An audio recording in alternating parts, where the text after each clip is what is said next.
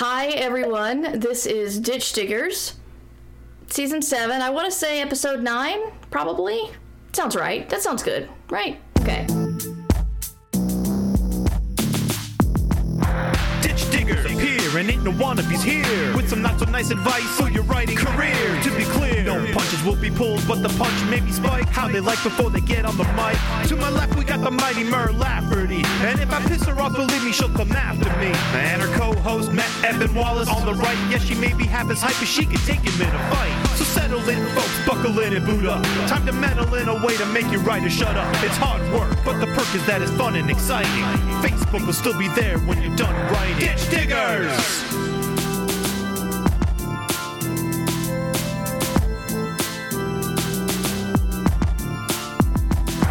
Ditch Diggers! Matt is still gone, and Cameron Hurley has been kind enough to exit her Airstream trailer behind her and come sit in her well-lit garden and talk to us and be not Matt for us. How are you, Cameron? Good to have you back again.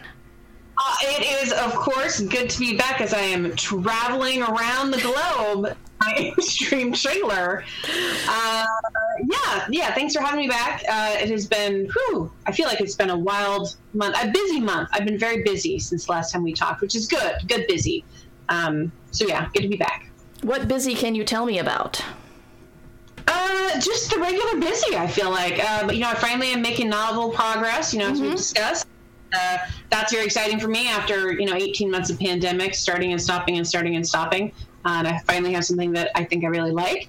And then just a lot of life stuff. People are coming back into the house again, because they're vaccinated. Yeah, so there's been a barbecue. We're going to have another barbecue this weekend. And there's my husband actually went to a movie in a theater. Again, whoa. I know. We haven't done that yet. Yeah, I know. It's weird.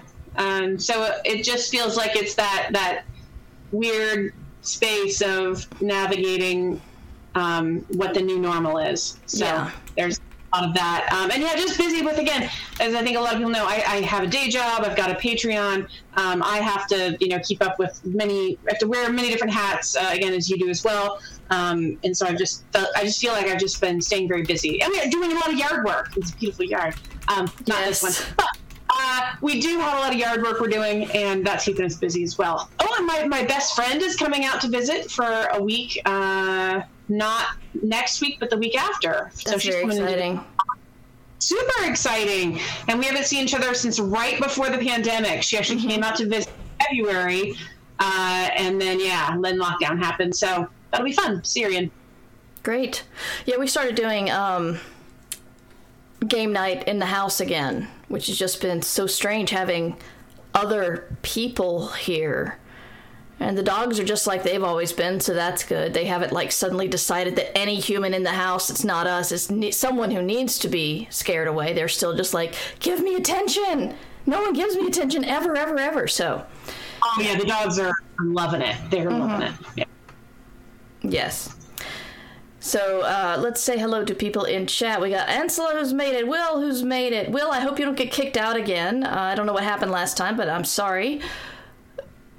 Zach, Underpope, Ansela, Librarian, Writer, Geek, Sario. The kids are asleep, and Val didn't get her automatic shout out, and I don't know why, so that's a fun thing.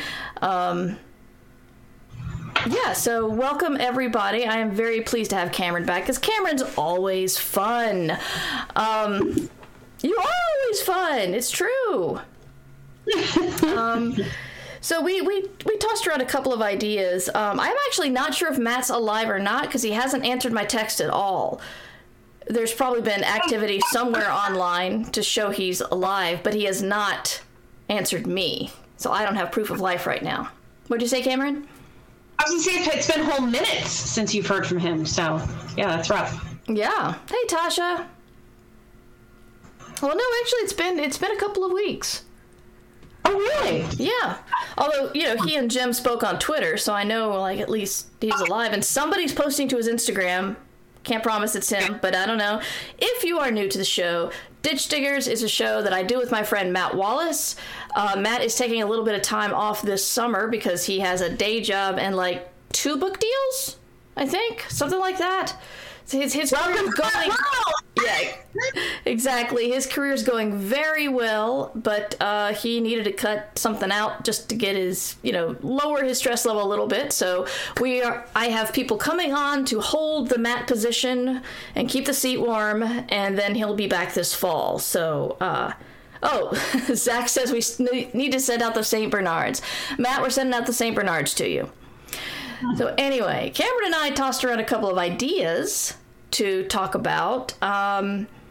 So the pandemic is the one in everyone's mind, and I've been thinking a lot today about how it's the long tail of the pandemic has affected me and my writing. And I'm not even talking about being sick. It's like anybody who was actually sick, I feel so bad for, because I just had like the existential terribleness of everything, while other people actually got sick or lost people.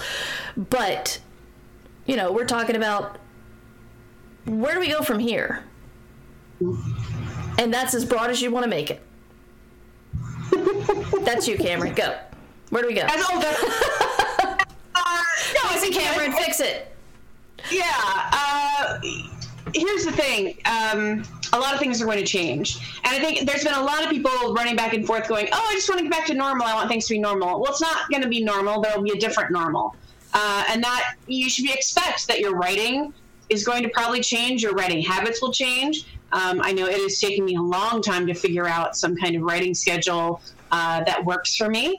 And because there's a lot of other, mental health stuff we're going through that is going to affect our writing, and I think it's very easy to say, I know it's easy, but we focus on the physical health, but from the very beginning, I've heard about folks in Wuhan who had agoraphobia, who once they lifted restrictions could not go outside. And I remember during the worst of the pandemic telling myself, you need to leave the house at least once a week.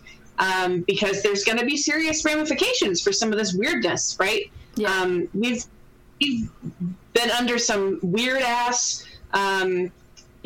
shit that's gone down. So I don't think that it's fair to any of us to kind of expect that we're just going to go back to normal and our writing will be normal and we're just going to keep churning out 60 books a year or whatever.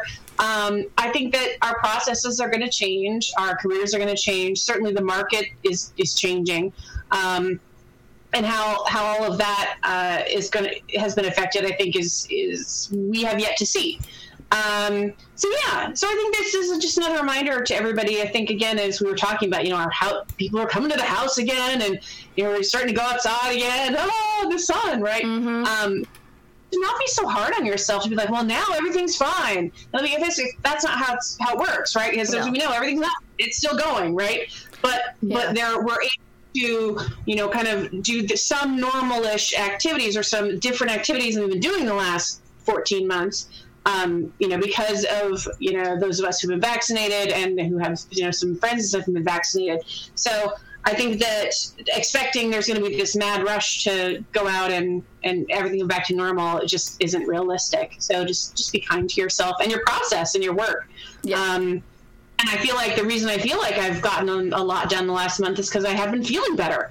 It has been really rough. It was a rough 4 years, a really rough 14 months. And I just now kind of processing like, okay, I can kind of do my stuff again without it feeling like such a slog or feeling, quite as awful as it did during the worst of it. So, yeah, I know somebody who,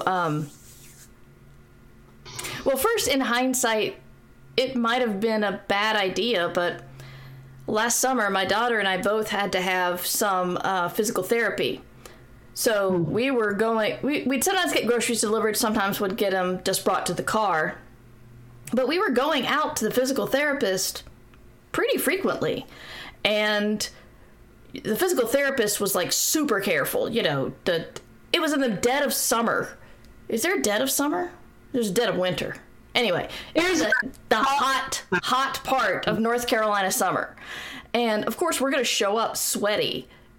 And so we got sent home once just because it was a hot day and my daughter had a slight temperature. They were that careful.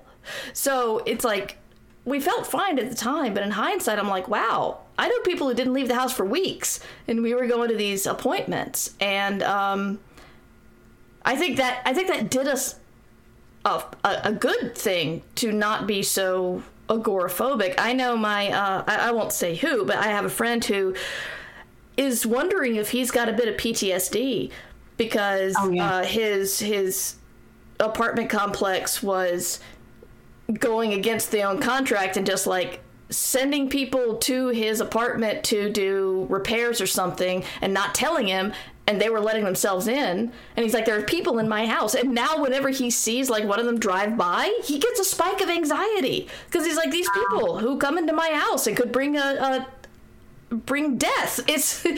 And he was like reading about the PTSD that you get from something like this, and he's like, I think I've got a little bit of that. And it's the stuff we're taking away from this, and I'm seeing it in the slush I read, and I definitely am not going to say anything that's identifying of any of the stories that are sent to Escape Pod, but there is an air of just bleakness. There's like, we've got a lot of darker stories coming in, and not even like pandemic specific stories, just like it's we're looking for a little hope and dark feelings. Yeah, there's some darkness coming in, and it's, you see it everywhere. It's weird. And then, it's like I felt good because yesterday I was running in my neighborhood and I saw, I guess technically lots of people. Not, I live in a suburb, so lots of people is like one person every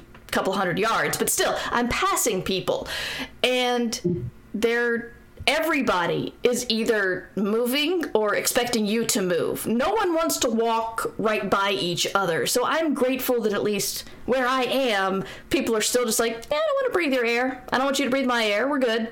Okay. So that's been comforting. But I gotta say, I do have that middle-aged white lady thing of, at what point am I going to cross the street and not look like a polite pandemic-fearing person and look like, oh no, a person of color, I better take my white lady ass and take it somewhere safe. And I know this has nothing to do with writing, but it was on my mind yesterday. Well, and I think, to your point, it's asking the question, because now the CDC has said, and again, it's perfectly fine to be outside without a mask. You need to be literally breath to breath with someone for like 30 minutes or something. It's perfectly fine, right? That's what the science says. They've done the science. The problem is we've been doing this for 14 months. Yeah. Right? And so we have to ask ourselves, if we were always going to believe the science, we were always following the science, then when the science changes, we have to go, okay, it's okay. But we're human beings, and human beings, we're messy, emotional primates. Mm-hmm. And I did have to ask myself, so at what point am I going to feel comfortable walking into a place with strangers, like Walmart, for instance, or wherever, without a mask among strangers? At what point? Where do we have to be? Zero COVID? Because that's not going to happen. Do I have to have like 85% of Ohio has been, vaccinated? Do I have to be? I mean, then it goes to, I have to find my own comfort level, mm-hmm. and that's really hard because we've been so emotionally screwed up, right? Because the science says, hey, 97.3% effective. You are probably fine. Yeah. But your emotional lizard brain is going, but you've been telling me we're all going to die for 14 months. So if we're not to change that quickly, I think it is going to take us a while to get through it. And there are going to be other spikes. I mean, there's going to be another spike in the winter, and I think there is going to be some, putting up and, taking the mask on and putting it off. And I think there's going to be a year of figuring out, right, that getting us to the new normal and what that looks like for everybody. Yeah. Yeah, you're right. It's the whole, like, I've trusted the science thus far. Why can't I? I mean, we have been edging out. We've gone to baseball games. But the baseball games are, like, they separated a lot of us. They didn't sell all the seats. They made sure there were seats between people. And it was outside. outside, but still it felt really weird being in that big of a crowd. And yeah, but we are supposed to be talking. Sorry? We're all just gonna be weird. It's just gonna be weird. Yes, we're gonna be weird. Yes. We got some talk in chat. We got in the South, summer is death. Yes, Sario. Kids are asleep has stopped trusting so many people. Lots of new hard feelings of loss of faith. Oh man, I'm sorry, Val. That sucks. Never much like people to begin with, says Tree Lobsters. Present company, spouse, offspring, a cat accepted of force. That's very kind, actually. Thank you. Zach says I will be wearing the mask out of foreseeable future, CDC or no, and still mostly staying in. They say 97%, but my panic brain boils it down to 50-50. Panic brain does its own math.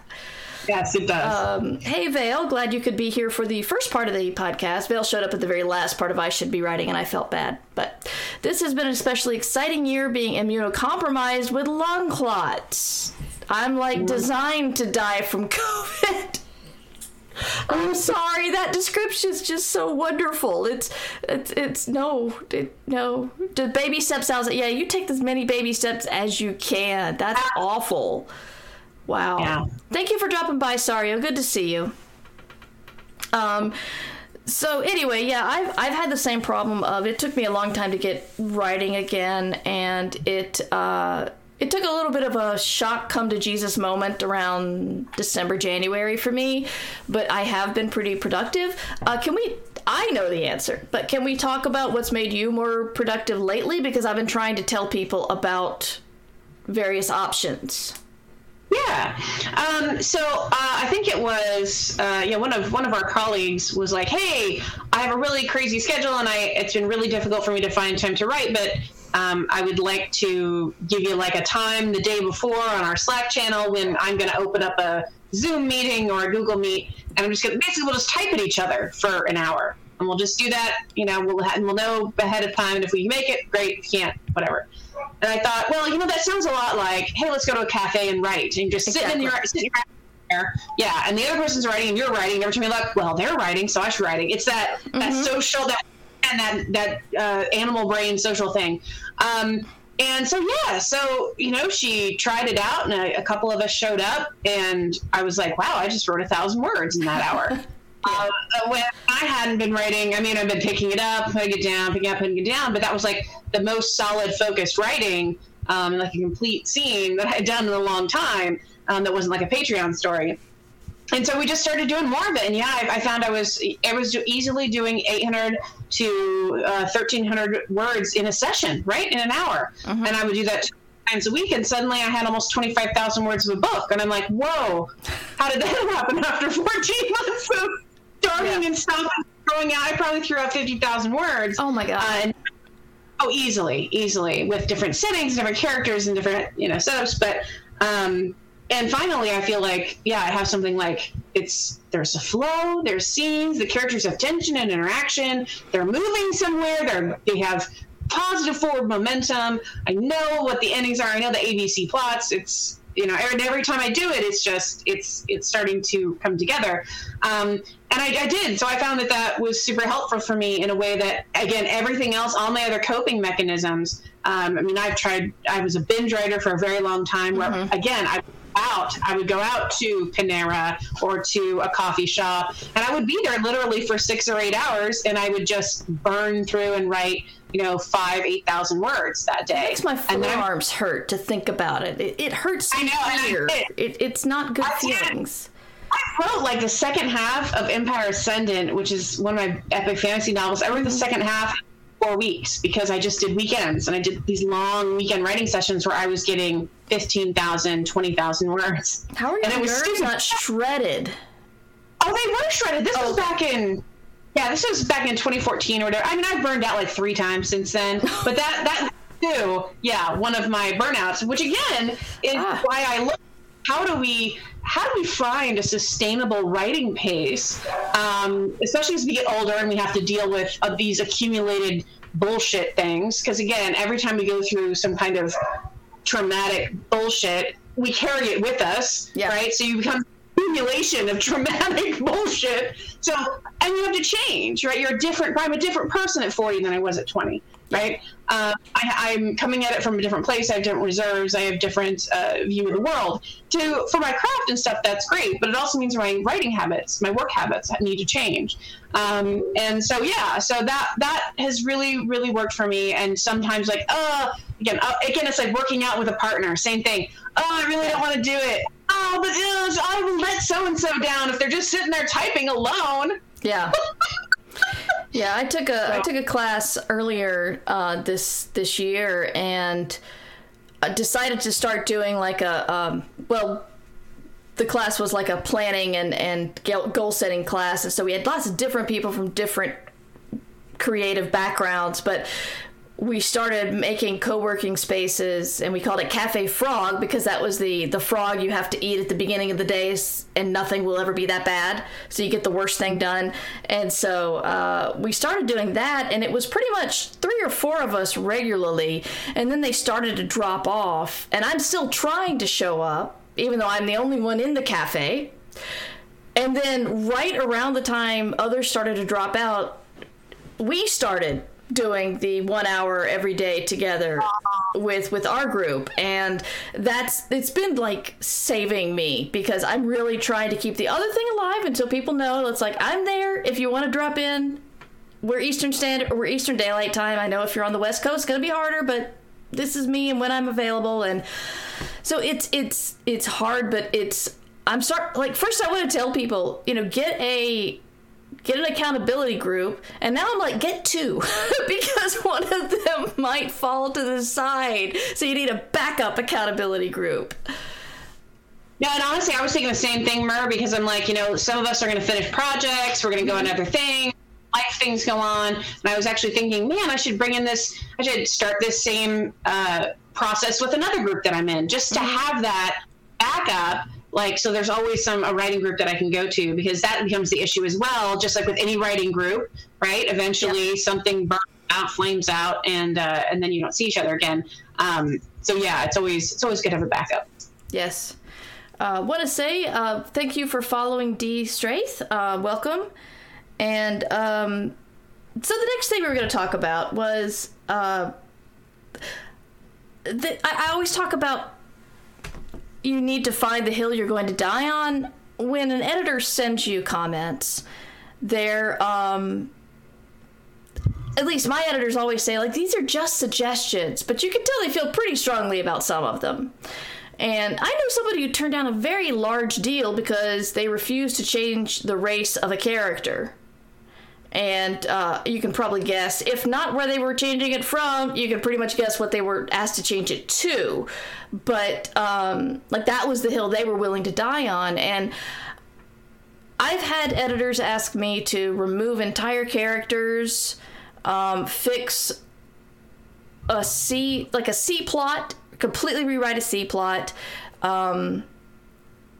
The fact that the entire thing doesn't work, this is a smaller project, but the entire thing doesn't work, throw it out, start over. They didn't say that, but their comments were at the level of, I didn't know how to deal with their comments until I threw it all out and started over. So sometimes I think it's like, what hill am I willing to die on? And I don't think anyone's asked anything of me yet, but I wanted to talk about that with you, because I know you've had a more tumultuous career than I have. See our earlier features of Cameron on the Ditch Diggers podcast for more. Yeah, good times. I'm sorry, Cameron. Have a drink. Yeah, I know that's true. Thank you. Every time we talk about my career, I'll take a drink. I have to really agree. Either I have to agree with the comment, or I have to not care at the time, and then I'll be like, well, whatever, if it makes you happy. I think there's one thing that I wish about Light Brigade, that my editor was like, his last name was Reese, after Reese in Terminator, and he's like, this is just too much. This is too much about this character. This character is Reese from Terminator. And I'm like, whatever. So I changed it. To this day, I wish now I would not have changed it, because it was, to me, like just this in reference that was so blatant, and so it just gave me a warmth in my soul. Yeah. And now I'm like, when he asked, I was like, oh, I don't care. And then I realized later I cared. Mm-hmm. But to me, if I would have told him, no, yeah, fuck you, I'm going to keep it, he wouldn't have been like, I'm canceling your book. Yeah. It wouldn't, right? And I was just, it was path of least resistance. I don't care. I need to move on to the next comment.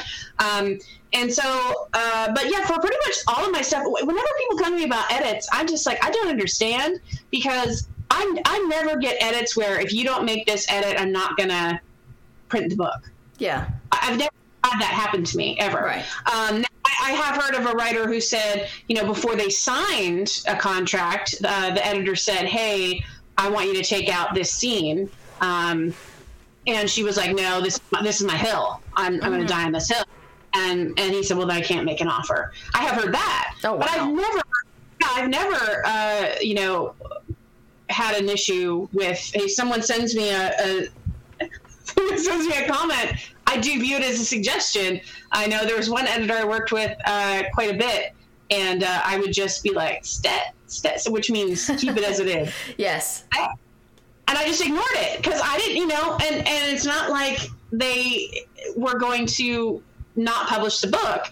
We had and that to me was just an issue of, we had very different ideas of what the book was about and what our parts of the book were. And I think that was just a matter of this editor and I particularly just we're not on the same page with things. That was fine, because they weren't the acquiring editor, they were the developmental editor, so that's different. Right. So yeah, I've never really had an instance, I don't think, where I've steaded something. I've said, nope, I'm going to keep it as it is, and anyone ever came back to me. Because frankly, editors are super busy too. Very few of them go through something and say, oh, you didn't change so-and-so's name, or you didn't, move this section, or you didn't delete this section and move to this other section. Very rarely has anyone ever come back to me and said, nah, I just think that's, let's not do that. And usually if I keep it, it's because they've made a very compelling case. My agent is pretty good at making a compelling case about, hey, and she still says, I remember her saying to me about Stars of Legion, oh, I want more politics in here and more stuff before they go to the bottom of the world. I said, well, that's great, but you're not writing the book. I'm writing the book, and I don't give a shit about the politics. I want to go to the weird in the middle of the world. And I remember later, after it was published, she was rereading it at a con somewhere and just glancing through it because she'd gotten her copy, and she said, you were right, we didn't need that politics. I was like, goddamn right. So to me, it's, I think that comes from some confidence in your story. And if you're not confident in the story, then when someone comes back to you and says, well, we could fix this or this or this, sometimes they're right. And so I try to fix it so that it aligns with how I want the story to be. But sometimes they come back and they are reading a different book than I meant for them to write, or that I meant. And they're trying to move it in a direction that I'm not interested in. Right. I don't think that happens a lot to me. But again, I do take them all as suggestions. I take it with a grain of salt. Like I said, I've never encountered myself, if you don't make this change, I'm going to cancel your contract. It's super rare. Like I said, it usually happens at the acquisition stage. So. Okay. Well, Fuck them all. Fuck them all. Yeah, fuck them all. That's. At the end of the day, your name is on the book. Oh yeah. Your name is on the book, right? So their name. I worked with an editor who should have won the Hugo a long time ago. I believe that it's like she hasn't won the Hugo because she works so hard that she doesn't. It's like her head's down so much that she doesn't get attention, and it's like at one point she was the kind of person who could look at my manuscript and say, "Do you know you're doing this one thing over and over and over again?"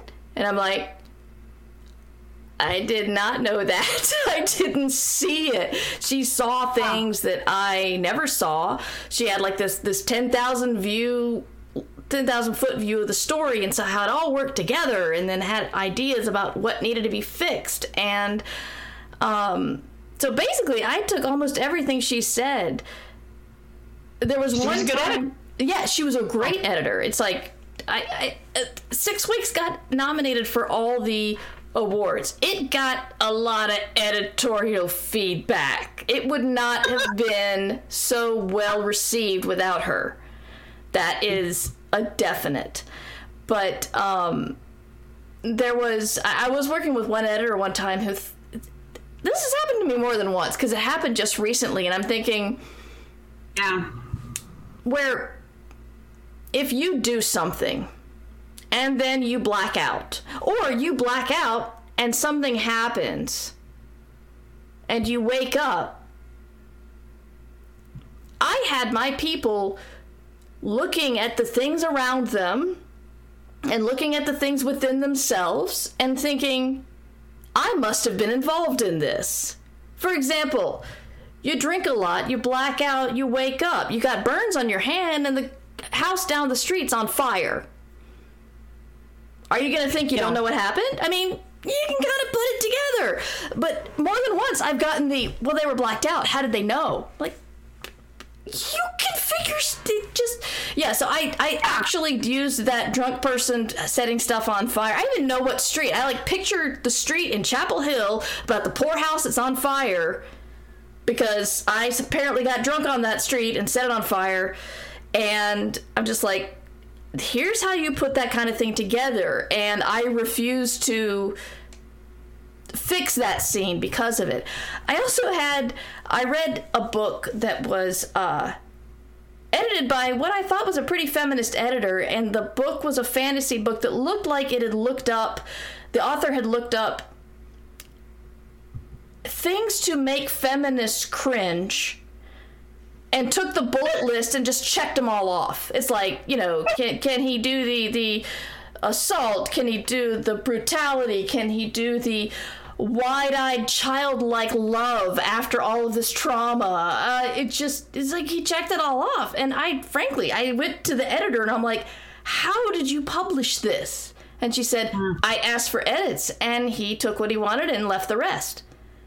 And that made an impact on me, because, I mean, which kind of is an interesting point of, once they sign that contract, they're really dedicated to publishing you, whether you give them something that they're really happy about or not. It's like, unless you're Milo what's-his-face. It has to be really bad. Yeah. You said about Milo wasn't really publishable. And I think, you have to turn in something that is just not publishable, which has happened. Like, I have heard that of, people turning in stuff and they're just like, I'm sorry, this is, it has to be pretty bad. Yeah, but they will ask, I mean, not to say anything horrible about someone who has had that happen to them, but in my experience, it does have to be pretty bad. Yeah. They just got to get the content out. I mean, it's a business, so. Yeah, but my editor did take when I got a little late, it was 2020, come on. I got late, and they took it off the schedule and just said, let's work on the edits and make it happen. It's still not on the schedule. My poor dad, doesn't know how publishing works. And he's like, so your new book, is it coming out this fall? I'm like, no, no, it's not coming out this fall. Of course not. Is it coming out this fall? You realize fall is tomorrow in publishing work. Yeah. Yes. Yeah. I'm like, maybe spring, I hope. Maybe. Probably summer. It's publishing I'm not even on the schedule now. I don't even have a title. Mm-hmm. But it's almost done, I think. Hey, I don't know. Look at that. It had a meme. Yeah. That's okay. So let's see. Going back to chat. Oh, Tree Lobster says, I think my first foray into a crowd environment will be GalaxyCon and Raleigh. Hoping I don't forget. I don't even know what GalaxyCon is. Please tell me what that is, Tree Lobsters, because that's close to me. Will has a question. Will has a question about when your editor who acquired the book leaves mid or end of project. Do you feel the new editor or the publisher pushes your books as much as the former editor who acquired the book? I'm going to have a sip of my drink and let Cameron talk. Oh. That's an easy answer. Oh, they inherit it, and it sucks for everybody, and everybody profusely denies that they are not going to not put a lot of stuff behind it, but inevitably it will just fall through the cracks, and you have to just let it go and write something else. It's happened to me twice. I'm not, unless you're Nora Roberts or something. I mean, that's pretty definitive. So yeah, it's happened to me twice. The first one happened after the book was done, like it was turned in. I don't feel like the marketing was what it would have been had my editor been around to make it to push for better marketing. And the editor I got handed to and I did not really get along creatively. The second time it happened, I hadn't even turned in the draft yet, and that was, well, that's still happening. That's still going on. So I like my new editor. She seems dedicated to the book. I don't feel like the things she's asking for are outrageous, but there is that slight awkwardness of, you didn't choose my book and I didn't choose you as the editor, but we still got to work together. We'll see how it goes from here forward. They all say they don't orphan books, but really editors want their babies to get the attention. And when you're a baby that was handed to them, they're not, you're the redheaded stepchild. You're just gonna be over there in your crib. And if you cry, well, you'll get a bottle eventually, but come on. Someone else has heard your talent, found the jewel within the rose, and done the deal and all of that. And, I think a lot of editors take a lot of pride in, again, discovering writers, nurturing books, nurturing careers. And so, when they get handed someone that, again, and they may enjoy the book, and they may really not like the book at all, but either way, they just don't have that personal relationship with it in a way that the acquiring editor would have. So right. That's the That's the short. That's just is what it is. I'm not gonna give me triggers. It's how publishing works. I try to be, understanding, because if you think about it from an editor's point of view, if they ever want to leave their job, there is no start and end of an editorial job. It's like they have things overlapping all the time. And so if they're going to leave their job, somebody's going to get left behind. Yeah. And that's just the way it goes. So I try to think about that and be kind, but it sucks when you're one of the ones left behind. But it's the way it goes. Yeah, it's great, actually, when they leave for better positions. What sucks is when they're fired, when they're laid off, like constantly in publishing, because it's a corporate mega business mess. And that, to me, is really sucks, is that there's that churn because they're constantly moving people around. So, yeah. Yeah. All right, so we answered Will's question. Librarian asked, it's called a logical deduction, dude. Yes. Tree Lobster says, I have a habit of repeating phrases and I completely miss them on read-throughs. One beta reader caught all of them. I have that problem too. Repeat phrases, repeat words in the same goddamn paragraph. It's like, did I write half of this paragraph and then take a month off and then write the next half? Because there's a lot of repetition here. That repetition is a major problem of mine. Not good. So, it happens. But editable. Yes, it is. Thing that happens. I remember I got back the first pass a copy editor did with my first novel, God's War, and he said, Cameron, this book is 280 pages long, I think, laid out. You use the word big 181 times. That's almost a full page. And I will go through, all right? And I'm like, holy crap, that's your arm, right? Every page. So when I went through and changed it, and it was not a big deal. I think especially newer writers, I mean, it is something I constantly do, and it is a thing I edit out, but I don't get too hung up on it, just because I know that in a first draft, I'm going to repeat the word big 181 times, and then I'm just going to go through and I'm going to edit it in proofs. You know what's funny is you say that, because I realize that I never say big, but I say large a lot. And I went through and I'm like, I think I need to change some of these to big. it's a weird thing.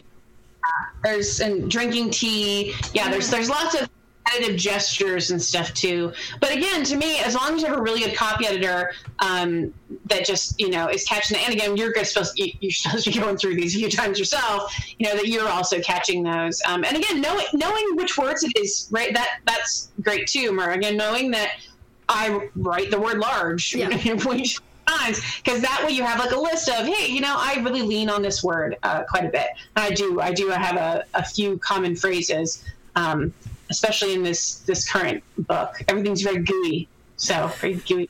I can't wait. We got Librarian Writer Geek says Mer's inner monologue is, "Dang it, Cameron, I need you to vamp for a bit." That's my standard with I have anybody on. Matt, Cameron, yeah. Yes, galaxycon.com/pages/Raleigh. Thank you, Tree Lobsters. I've got a bot that stops URLs because apparently most of the time on Twitch people do bad URLs, so it's hard to let the good ones in. Is there any way to advocate for yourself if you get orphaned by your editor? Is there stuff your agent should be doing? That is your agent's job to make sure you don't get left behind. And that's, you hope your agent does do that. And I know somebody who's had to lean on their agent to say, look, I need some help here. You're going to have to make sure that the new people do right by my book, which shouldn't have been their job, but they felt they needed to say that. And, at some point you realize, sorry? The squeaky wheel. Yeah, you gotta be squeaky wheel. Yeah, it sucks. I mean, getting orphaned sucks. But, because you still believe in your book. And assuming the publisher probably still believes in your book, but, I mean, does any specific person in the publisher? I was told after 6 Weeks got orphaned, I was told, it's like, everybody there is really excited. I'm like, really? Because I hadn't heard a goddamn thing about anybody being excited about anything about my book. I'm glad you're excited. What are you doing about it? It was very awkward. I would like that on a t-shirt when I walk into a publisher. Oh, everyone's excited. So what are you doing about it? Yeah. Oh my God, Mer. Yes. Yeah, I remember being told that. I was drunk at Kansas City Worldcon, and he's like, "Oh yeah, I saw somebody from Orbit," and he's like, "Yeah, people are really excited about 6 Weeks." I'm like, "How? Who? Really?" Yeah, that was fun because Ideally, yes. If you have a good agent, and sometimes your agent will suck, but they're going to try and do their darnest. And sometimes, your new editor or your current editor is just kind of sucks and isn't going to talk to you for 3 months, no matter how many times they call or email or drive down there and knock on their door. But do not advocate stalking your editor. I just want to say that. Yeah, no. Oh, your agent is doing that. No, not you. Your agent's yes, your agent is allowed to stalk. Stop away. That's your agent's job. Yeah. No, you leave them alone. But yeah, sometimes it just is what it is. I do see a lot of writers, and this is why I was like, well, no, you're not gonna get great stuff. It sucks. It's a horrible situation. Sorry if you're stuck in it. Welcome to publishing. Move on. Write another book. Honestly, I mean, you can do whatever. I mean, do as much as you can. You might win a Hugo for the book, or nominated for Hugo, or earn out, as we know, Mer. Earn out. You're advanced and make plenty of money on it. But you should just move on, right? I mean, otherwise, it's just eats your soul. I mean, this happened with my first 3 books. It ate my life for a long time. How horribly that entire situation went. But you know what? It's been 10 years. They're still in print. People love them. I write 2 stories about them on Patreon, and people think it's great. Take the gift you're given and let it go, and write another book. Because if you stay angry forever, and if you stay, you're just gonna. It's because it'll happen again. I mean, your career is long enough. These things are just gonna happen. Yeah. And I've had happened several times. I've had the entire publisher sold out from underneath me several times. I've had books, contracts canceled and things reassigned. And in fact, we're always looking at Simon & Schuster, trying to be like, okay, what are they doing now? What chairs are moving which way? Because you never know, and things could just get canceled. It's a corporate, environment, and I think we like to we want to pretend it's like this creative, like academic institution, and it's not. These are all owned by corporations. CBS owns Simon and Schuster, so just keep that in mind. Capitalism. Yeah. This is the downside of selling your art. It's like when you start selling your art, it's a business, and then you have to think about it in a business way, and that's what this podcast is about. Yay! I have heard from Matt. He is alive. He says, I'm pleased to report I finally found myself, but the bastard dodged the knife I threw and escaped, so it is back to the hunt for me. So, Matt is alive, but he may soon kill himself, which will be an existential problem I will be very interested to delve into, especially because I know his wife would kick his ass if he threw a knife at himself. She would just be all over that. She would not have any patience for that. So, you better not kill yourself, Matt, because Nikki will be after you in the afterlife. Afterlife, that's true. Yeah. Exactly. Zach says, go down to Simon's Penguin Random House HQ with a vuvuzela and a cowbell. I like that. At least you'll be... This is the crazy author who went down with a vuvuzela and a cowbell and got a lot of attention, and all the people are covering her because she's very strange, and then that'll sell your books. Yeah, there you go. I mean, would Chuck Tingle have sold so well if they hadn't been covered by the sad puppies? Have you read a Chuck Tingle book? I haven't. They have good covers. And I'm probably trying to trap you to find out if you really are Chuck Tingle. I don't know who Chuck Tingle is. I was just going to say, I could be Chuck Tingle. That's what I'm saying. I tried to trap you there. Did it work? Mind, because again, it's like 14 pages or something, and it's like $4.99. I mean, I need to sell 14 pages for $4.99. That'd be great. Yeah. I think we need to get together and write something for 14 pages. And we'll call ourselves Tuckle Chingler.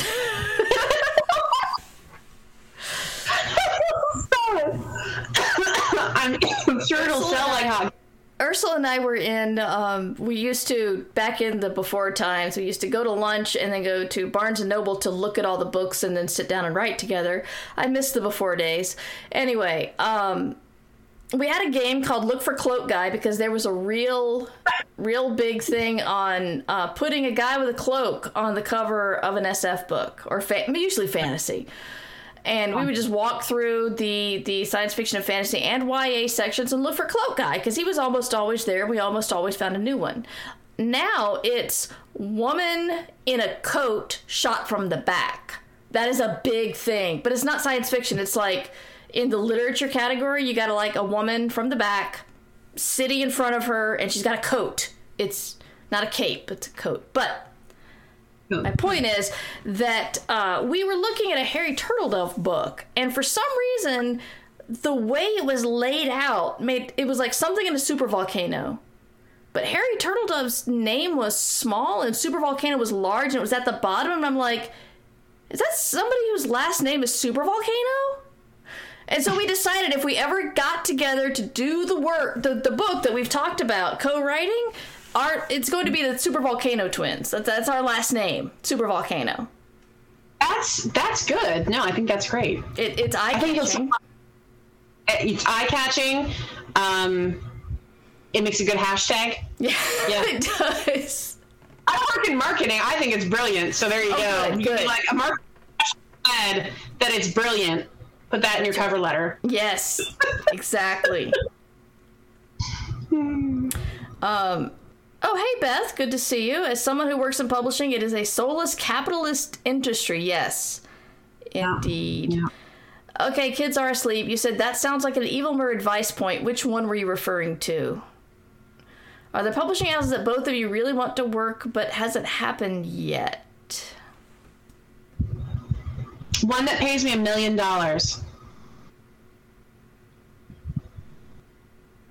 What's your answer, Mer? I don't have a name. I don't know. I've heard good and bad things about almost all of them. Yeah, every single one. It's hard to say. I remember I can't go into details because that's not professional, but I remember telling Cameron something I'd heard, and Cameron got mad because she thought that was one of the good ones, and she was hoping to publish there, and now there are no good ones. No, I don't know. It's... what bullshit can you put up with? Yeah, I mean, I'm not gonna. I like the woman I'm working with now, but I chose Ace in part because of the acquiring editor, and then I lost her. So I'm still glad to be with Ace. They're treating me kind. I like the new editor, but I will say it is, you know, a little sad that the editor was part of the reason I chose that publishing company. So, yes, the Vuvuzela cowbell idea was an Evilmer advice point. That's a good one. I'll write that one down, yeah. There are no rules in capitalism. There are, yeah, for sure. Because, you know, I remember there was an editor I really wanted to work with. And in fact, we got to, they made an offer and everything, and we just got to the contracts, and I hated the contracts, and they could not be changed. And because it wasn't for a ton of money, I could walk away from it.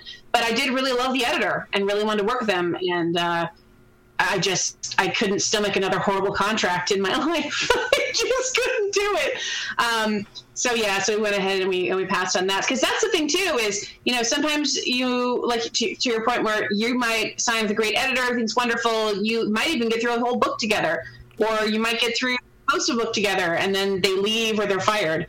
And then again, or you might love a publisher and love your editor, and then they get acquired by some bigger conglomerate, and a bunch of people get fired, or the whole company changes, and they, you know, throw it out. They do something crazy with your book, and they slap some cover on it, and it's just, you know, again, a piece of product, and they go in a whole new direction. So there's that too. So as much as it's like, you know, yeah, it would be great to work with all sorts of wonderful people, but what if I'm given a contract, right? This is Ditch Diggers. I then get a contract that, you know, eats my soul. I would still love to work with that person, but I just can't, you know, sign the contract. So you got to keep that in mind too. There's lots of dreamy stuff. And I know a guy who has gotten so many.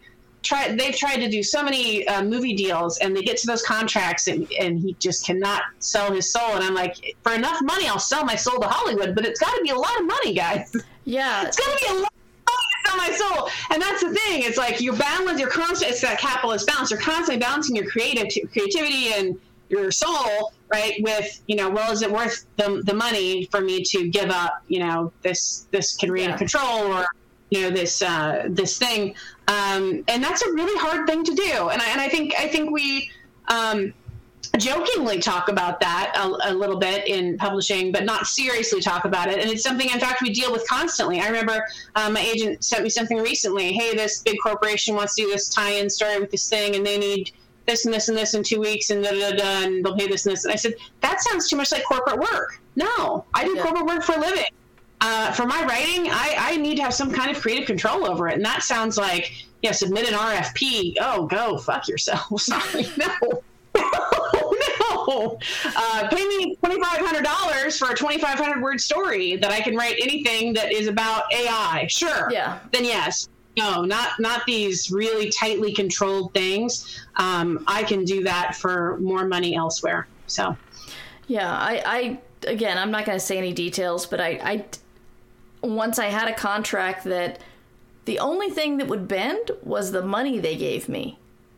And so my agent got as much money out of them as she could, to where I'm just like, I don't like the contract exactly, but damn. And I took it, and I know it's like I'm going in fully with my eyes open, that it's kind of weird that they would negotiate on nothing except for the money, but it's going to be a lucrative deal. But it's tough to have to choose that thing. We got another question. I'm hearing authors saying now that they'll never negotiate another multi-book contract. Single books only. What are pros and cons to single versus multi-book deals? Val, can you tell us a little bit more about what you've heard? Because I have not heard this. Have you heard this, Cameron? I would say it depends on the publisher. I know that there are some publishers who do stuff like basket accounting that I would be really leery of doing anything with them unless it was a really high number deal. We should say what basket accounting is. It is terrible, but nobody wants it. So let's say they pay you $20,000 per book, and so you earn. Let's say your first book earns $40,000. Well, you're not going to get that extra $20,000 because that extra $20,000 is being applied to your second book in the deal. So your next book has to earn out, this plus that. You don't get paid until you make at least $60,000 in aggregate across all three books. Then once you hit that, then you're actually going to get paid. And in a pretty good point where most of my books have earned out at this point. So I make, thousands of dollars a year in royalties. But what happens is that does is it kind of backlogs all of your money and it just kind of sits out there for 5 to 15 years instead of earning you out much more quickly. So I hate it. Everyone hates it. If you're really high powered, you out, but there are a couple publishers who that's their standard boilerplate deal, and it's that their way or the highway. So the way to get around so the way to get around it with them is do one book. So which I've done. That's a good point. Yes, basket accounting is entirely evil. Val says part of that is because of changes to how advances are paid. Part of it is getting locked into a series that doesn't sell well for whatever reason, and sometimes the other books are sold on spec, and then what happens if the editor doesn't like what they get? Well, I can identify with a lot of that, and now I'm scared. Thanks, Val. Come on. Yeah, it's all scary. I mean, it's it's okay. It's okay, Val. Yeah, what's funny is locked into a series that doesn't sell. I have not had that problem. I've had I would like to write a series, but they don't want me to. So there's that. It's I haven't had enough time to start talking about the people who want a 6 weeks too. So you talk, Cameron. Yeah. Here's the thing. I think quote unquote locking yourself in. Most publishers aren't going to offer you, unless it's a really high concept YA, and even YA is getting quite oversold right now, aren't even going to offer you more than 2 or 3 books at a go. They're not going to offer you a 6-book contract unless you're, Victoria Schwab and you've already sold 1 million books or whatever, or Scalzi. No one's going to say, let's sign up for 16 books. I think Martha Wells, ended up selling, writing. She's been writing since the late 80s and 90s. Martha Wells finally got her first, a 6-book deal for a reasonable amount of money, because her books sold so well. Thank God for Martha. I wish her all the best, and I'm all about her success. But the reason she got that is because she showed, a ton of promise with this other stuff. It's very rare now you see, especially for first writers, to get to more than 2 or 3 book deals. They have to go to, it has to be some kind of wild auction scenario, which again, if the money's good, if they pay you $1 million for 6 books, sure, who cares, whatever. And then, so what? You have $1 million. But that's where you got to weigh again, pros and cons. I know someone who did a 3-book deal for $300,000. Great. Sounds great. I would love to get locked into a 3-book deal for $300,000, whether it sells or not. But I have not been in the place where, in fact, in my entire career for these last 20 years, I have not been in a place where I've actually really seen a lot of more than 2 or 3 book deals. Yeah. So. I have only seen, I think, Scalzi's and Schwab's and Wells. And granted, I don't watch the deal closely, but those are the ones that I've heard about, and they're all tour. They're all tour, and they're all people who've already done really well. I mean, they're betting on a horse that has already won a lot of races. Yeah. They're not that mid-list horse whose book sold, 30,000 copies. So, I would like them to, but that's not how it is. Yeah, you have to hit it. You have to get a hit list in some other way, or have a really high concept project that you're pitching that they believe will be a breakout. Like that to me is where a lot of us in the mid-list are at now. Is you want to pitch a project that could possibly break out to a wider audience, and if you can do that and you get people interested and there's a lot of buzz about it, then you'll make some money. But even so, they're not going to sign you for $10 for that. They will sign you 1 or 2 books, and you'll make some money from it, and that'll be great. So yeah, on the side of lower advances, granted, if you ever get an advance that's super high, you have that money in the bank, and that's nice. But I did discover, it sucked at the time, and I almost didn't take it. But because my first 2 books didn't do that well for Orbit, my next contract was 33% less than what they offered per book on the first 2. And so it was a one book contract. It was 33% less than what I earned on the Shambling Guides. And it's like I pitched them a bunch of ideas and they took the one I liked the least. So it was a real weird situation. And it was a definite good decision I made to take it, because the book did really well. I earned out in 4 months, and it got a lot of award attention. But the fact that I've been making royalties on that book since, 6 months after it was published, the way royalties are done is a little bit later than that, but still. That's what you argue for with the lower advances, because while it's great to have money in your pocket, and if you need it, it's very great, but if you actually want to live on royalties, the lower advance might be good if you want, like, the long tail money. Mm-hmm. My thing is you should try and get the most amount possible for every single book. And it's great, to your point, where it is absolutely great to have that regular income. I love getting my checks, twice a year, and when we can do some yard work and I can get a writing shed or whatever. It's wonderful. Pay taxes, honestly, is really what we do. Let's be real here, it's figures. But also, I think that if you're earning out a book the first month or 6 months, then you're under advanced. And also, the less money they pay for a book, the less they're going to invest in a book. And that's not to say, I've done projects with smaller publishers that just are a much better fit for them. Short story collections are always good for the smaller publishers. Big publishers, they just don't want them. It's very difficult to get them done, and they're a nice little source of, additional revenue. You're never going to make a ton of money, but they're good for that. But when you get like the bigger releases and things like that, I would try and get as much money as possible, because the more money that they give you, the more likely it is that they're going to actually put some money into it. And that gives you a greater chance of more success with it. Yeah. And I do know authors who are just who don't even negotiate their contracts. Oh my God, they're not watching this show. No, they're not. Wow. They're not. It was just because it's pocket money for them, or it's just a fun little thing for them. It's a side project, and they're like, great, $5,000, and that's fine.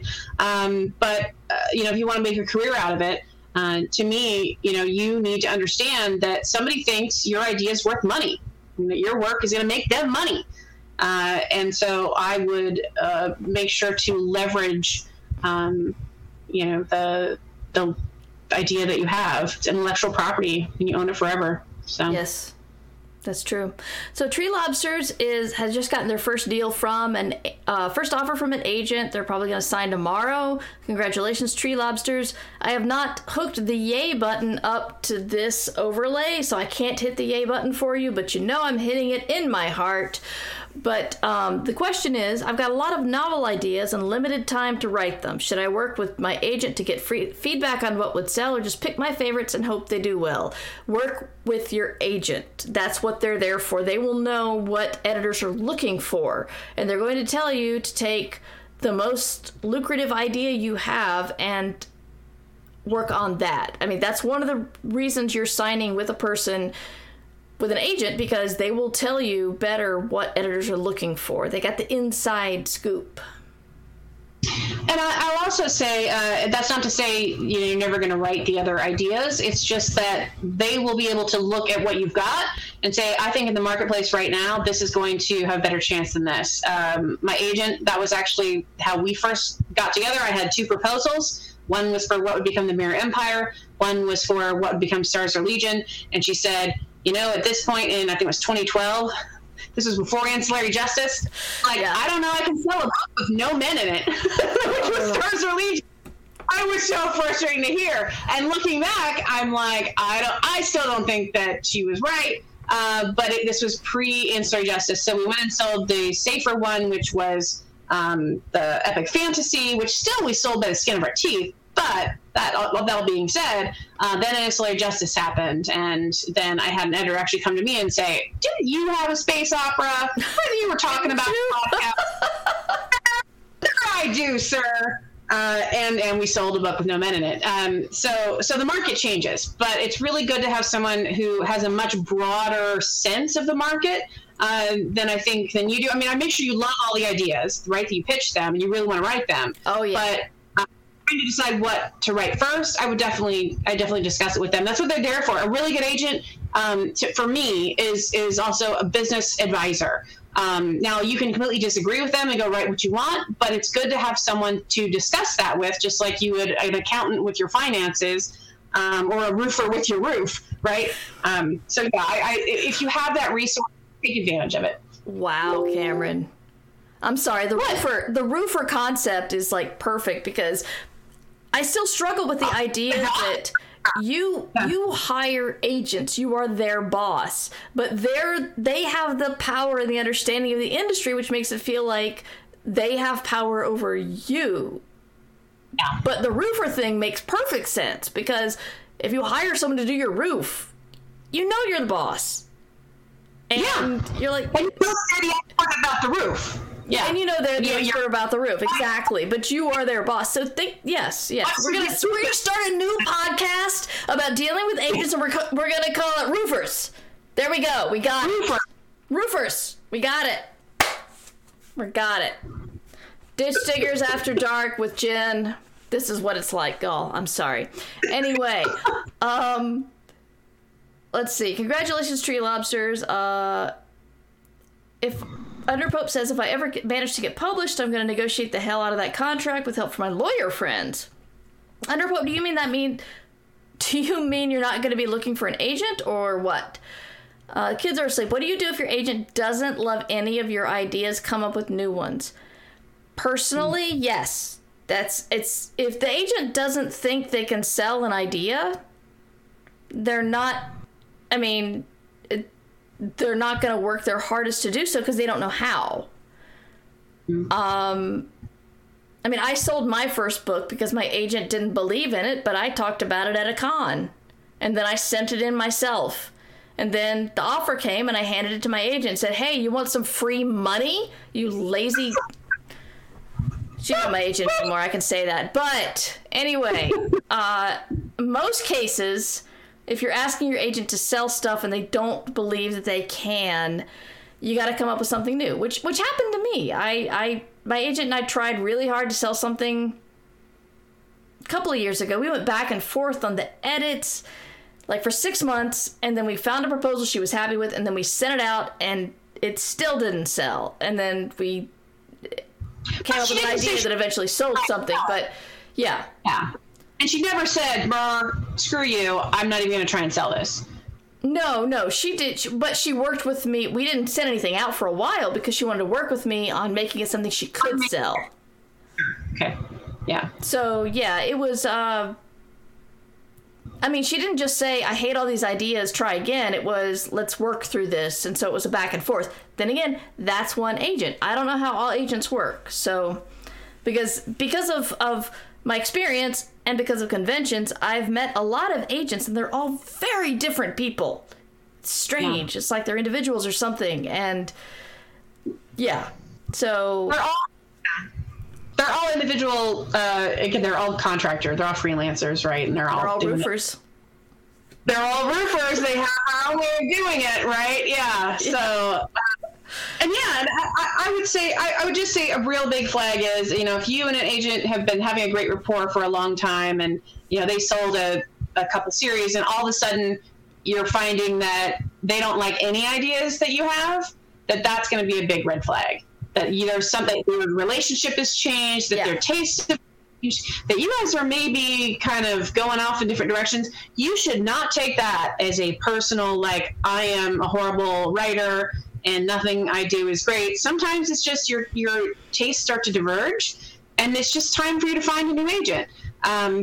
And I think we've talked about that in the show before, is that like, you need to find somebody you're compatible with, and people change, relationships change. So just also be aware of that, of if you start pitching a lot of things and your agent is never excited, it may have more to do with your agent, or that you have changed as a writer, like you're writing different things that just are not in their wheelhouse anymore. And I had a friend note that, where they actually got a co-agent, because the agent that they really liked was just like, this other kind of stuff that you do, I just am not really into it. And I'm sure it's really good, and another agent could help you out with it, but it's not the great genre for me. So they have one for one genre, another for another genre.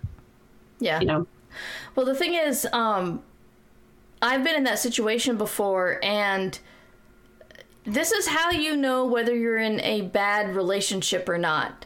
What you need to do is say, all right, what I said, and it worked, was, do you like anything I'm working on now? Do you like any of my ideas going forward? Are you just really excited about that thing I wrote 10 years ago?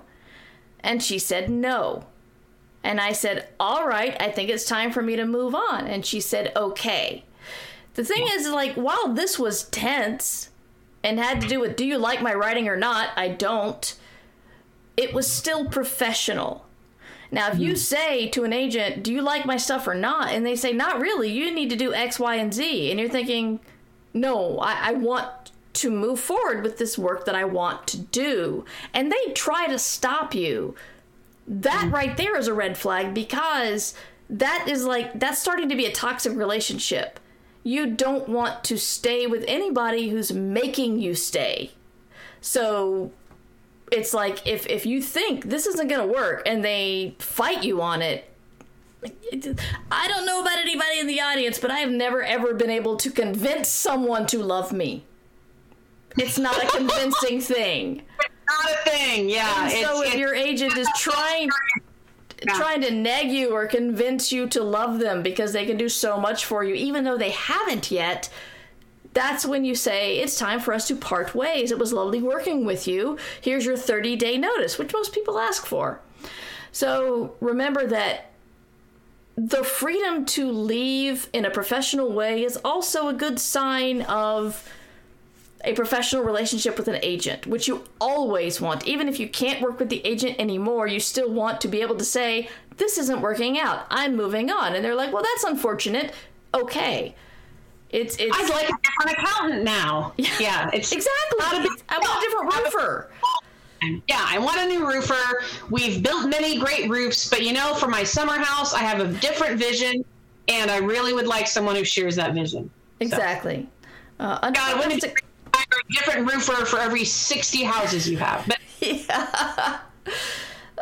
We got Underpub's going out to pick up feral cat at the spay and neuter clinic. Wish me luck. Well, good luck, Underpope. I believe in the South here we say you're doing God's work. Rambo says, agent relationships are sounding a lot like interpersonal relationships. Oh, Jason, you don't even know. It's very much like a significant other type relationship, because you are not allowed to look for another agent when you're still with your previous agent, which is like the only business relationship I can think of that's like that. And if you try, the agent you're talking to will go like, have you separated with this person yet? And you say no, you're gonna be like, no, you got a divorce, and then we can talk. But that is a big one. Again, ditch Digger's wisdom. That is a really, they don't want you to initiate a conversation or you can ask them, but as soon as you start going, so would you think about no, you better be unagented at that point when you bring up that conversation. That is a big publicity faux pas, which every one of them really, really adheres to. So yeah, and it's weird because you think you want a life vest before you cut free of the boat, but nobody wants to give you one. The writers want it, certainly. Yeah, the writers sure. Oh yeah, every writer I've talked to has been like, but I want to make sure someone will still love me if I leave. Yeah, exactly. That's not how it is. No, unfortunately, and agent monogamy, you got to do it. It's like, it's not like you can sneak around. It's like none of them will do it until you are free, and it is a scary thought. What if you can't get another agent? Exactly.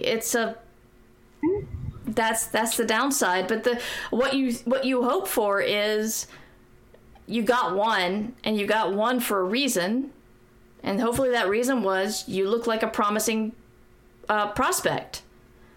I know that I was contacted by a client of Jen's who was a new writer, and like I had, I am developing a track record, so it wasn't that hard for me to find somebody new, but she hadn't sold anything, and she was terrified that she was leaving the agented world. And, I didn't know, I tried to help as much as I could, but I understood she was absolutely terrified because she hadn't sold a book, she had an agent, and then she didn't have an agent anymore.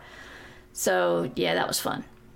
We got Soft Heart says, Greenhorn writer here. When in the writing process should I go about getting an agent? Only when I have something 100% finished that I'm looking to sell, when I have a few finished things that can be shopped around, or other. Fully edited novel, as Tree Lobster says. One of the biggest thing right now is not even whether you can tell a good story or not. They want to know if you can tell a beginning, middle, and end. Yeah, and if you gotta be able to. After that, stuff can be like massaged and edited, but if you can't start, continue, and finish a story, that's the basics.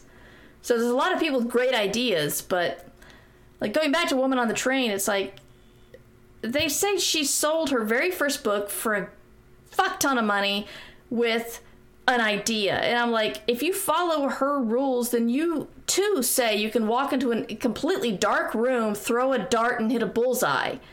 I mean, if everybody goes into that room with a dart, eventually someone's going to hit a bullseye. But she had other writing credits before that, though. I'm fairly sure she did. Yeah, I don't think she came out of the woodwork. Yeah. So sometimes you've written a few stories and this and that, and you're sitting talking to an agent or talking to an editor, and they're like, "Hey, yeah, you write that and send it to me." I mean, although, I can see that. There is the path to getting an agent. It's super easy, guys. You write a short story that gets a Hugo nomination, and then the agents will come after you. So it's just that easy. Yeah, that's all you have to do. That's how you get an agent without being a novelist, is you write a short story that gets Hugo nomination. Because a novel. You still then have to write beginning, middle, end to show that you can write a novel, or at least a novella. Nowadays, though, you can write a novella and they can sell it to Tor. So there you go. Yeah. But yeah, it's that's the only time I've seen people who don't have a novel get an agent, because agents will sniff after the short story writers. Even though short story is a very different thing than a novel, but yeah. They're looking for new voices, and agents, again, they love to say, I discovered the next, so and so, just like editors do. So yeah, they do. And cons is, to meet newer writers and to go to readings and to discover people, I mean, that is actually what they do. So, but again, the discovery, and I've had this happen to many people. Oh yeah, when you finish that book, you should send it to me, and they have not finished the book. It's all well and good to make it an agent, but you got to write beginning, middle, end, and you got to have something to show them. So yeah. Zach says, I would love an agent come after me, neck deep in very kind rejections at the moment. If I had set this up properly, Zach, I would have hit the yay button for you, because I celebrate rejections, because working writers get them. Non-working writers, people who have dreams and don't actually do the work, They're the ones who don't get rejected. They're the only ones who don't get rejected. So if you're getting rejections, you are a working writer. You're just not getting paid yet. So remember that. Getting rejections is awesome. Kind rejections, even better because it's personal. Yes, it sucks. But what it's indicative of is you're doing the job. And trust me, please, please trust me. If an agent comes after you and you have any sense of red flag that you might not be working with them perfectly well to fix your career, don't sign. Please, please don't sign. And I'm saying this from experience. I'm saying this from, ooh, someone's interested in me. I will sign with them. Again, we're going back to the interpersonal relationships. You don't marry someone because they asked you out at a dance. You got to make sure that they're right for you. And it's so much worse to marry someone you danced with once than it is to walk around single and look for the right person. Trust me. It's agents have come after me. It's not always the best thing. You're getting kind rejections. You're doing the right thing. Keep going, please. I beg you. Do not do what I did. I'll stop talking now. You go, Cameron. I say bless your heart because, Mer, we can tell people this all we want, and I've been saying it for... I know. What if I were to hear some cranky old mid-list writer when I was... Don't sign with the first agent. It's all gonna... I'd be like, well, you're just old and bitter. You don't know. Bitter. My experience is going to be different. My experience will be different, and I would sign with the first agent, yeah. Or again, an agent that I felt that, oh, well, this is an agent who has sold books from people that I know, so it must be fine. Yeah. So, yeah. You're right. I think so much of our experience, right, the things that we learn, it is just you fail, right? You fail, and you learn failure. I mean, that's the writing... That's how we learn to write. That's how we learn about a lot of the business things. It's not just talking to other writers, but frankly, it's talking to other writers after I failed and being like, did I fail for a good reason, or does everyone fail this way? Like, most of us fail that way. And you're like, oh, thank God. And then you feel better. And yeah. You're right. You're absolutely right. Because I probably would be watching this and go like, but that agent following me is really the right person. Do this, and just being like, you old people. Yeah. Totally. Yeah. Since I'm new to conventional publishing, I specifically targeted junior or associate agents who were interested in SFF and humor, figured they had a smaller backlog and were motivated to sign new talent. I agree, Tree Lobsters. Early in your career, when you go with somebody who's newer, they're hungry, you're hungry, it's a good thing. If you can land Stephen King's agent, that's great, but do you think they're going to give you the kind of attention they give Stephen King? No. I once signed with Candace Bushnell's agent. Candace Bushnell, you know who she is? She wrote Sex and the City. So there was an agent who had done a fucking huge deal, and she was a big deal, and she didn't know shit about science fiction and fantasy and hated everything I did. So there was the whole... Why did I do that? So yeah, it's like, even if you have an agent who's totally legit and has made tons of money for tons of people, they may not like your stuff or know how to sell your stuff. But in my defense, I didn't know at the time that when you got orphaned by an agent who quit being an agent, you had options. I didn't know. They didn't tell me. So I just got passed up to somebody who had sold Sex and the City, which I quite like, but is not like anything I write. Not like what you write, yeah. No, not at all. But, Yeah, my first agent was a very well-established, well-known agent, who I felt was just kind of phoning in it, just, hey, book and I'll send you a check, send me a book, send you a check, and was very embedded in the industry to a degree which just did not make me happy because I was a small fish. I was a tiny fish. I was not what paid, that agent's mortgage. And yeah, for my second agent, she actually approached me, and she was young and hungry. I think she'd been an agent for 2 years, and it kind of, I was like, I don't know. But then I looked, and she had done a couple, they were really good deals that she'd done for Epic Fantasy. One was YA. And I said, well, you know, she seems young and hungry. Let's see what the ideas that she has, you know, for my novel and stuff, and see if we're compatible. It turned out to be really incredible for my career, and we have had a great relationship since. But it is, you have to go, okay, how much experience, you know, how comfortable am I with the amount of experience that they have? And I will tell you, I know several people who keep trying to get them to fire their agent are with people, well, but they're agent to the stars. And I'm like, well, that's great. What are they doing for you? And when they're coming to you asking for advice about where they should send the book next, I think that this is not what would you like me to do now? You know, I think that there needs to be a much more business partnership as opposed to just sort of, just send me a book and I'll try and sell it for you. Oh, didn't sell. Oh, well. Literally sending an email saying, well, here's this book they wrote. Have a look. Like, yeah. Well, Cameron, I have kept you for an hour and a half. You have been an absolute hero. Thank you for this. We haven't even gotten to the peak career problems, but you are going to be... Yeah, that's all right. I know we never even got to it. Hey, there we go. That's good, though. We had lots to talk about. But you're going to be not Matt again in another month. So at the end of June, you're coming back. Yep. So save up your questions, everybody, and my shining face will be back. Yep. Yay! Thank you, Cameron. Tell us where you can find you online. You can find me on Twitter at Cameron Hurley, or on Patreon, patreon.com/Cameron Hurley, or CameronHurley.com. It's all under that name, so I'm easy to find.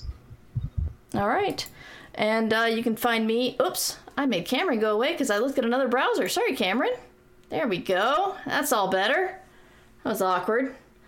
And this whole streaming thing, it's awkward tools, I swear. I was looking to see if anybody was on that I could raid, so then I just showed everybody the browser I was looking at instead of you. I'm sorry.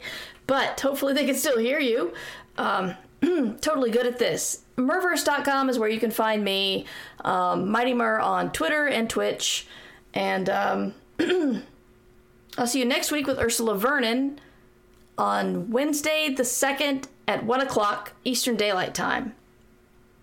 And, but I'll be back streaming on Monday doing my usual AMA at 12:30. So, thank you, Cameron, so much. And thank you, everybody in chat who kept us going. Good luck. Don't settle for an agent. Make sure you're choosing the right roofer for your house. And we'll be back next time. Telling you that. Yes. You're not going to listen. We're going to keep telling you that. Because then, you know, when you screw up and fail and then get knowledge, and then like in 10 years, you'll be telling people, hey, look, I didn't listen to Mur and Cameron. You should listen to them and me. And don't go with that agent. That Anyway, seriously, guys, good luck with all of your agent hunts. Make the right decision. We're here for you. You can support us at patreon.com/mightymur. Ditch Diggers! Theme song by Devo Spice. DevoSpice.com.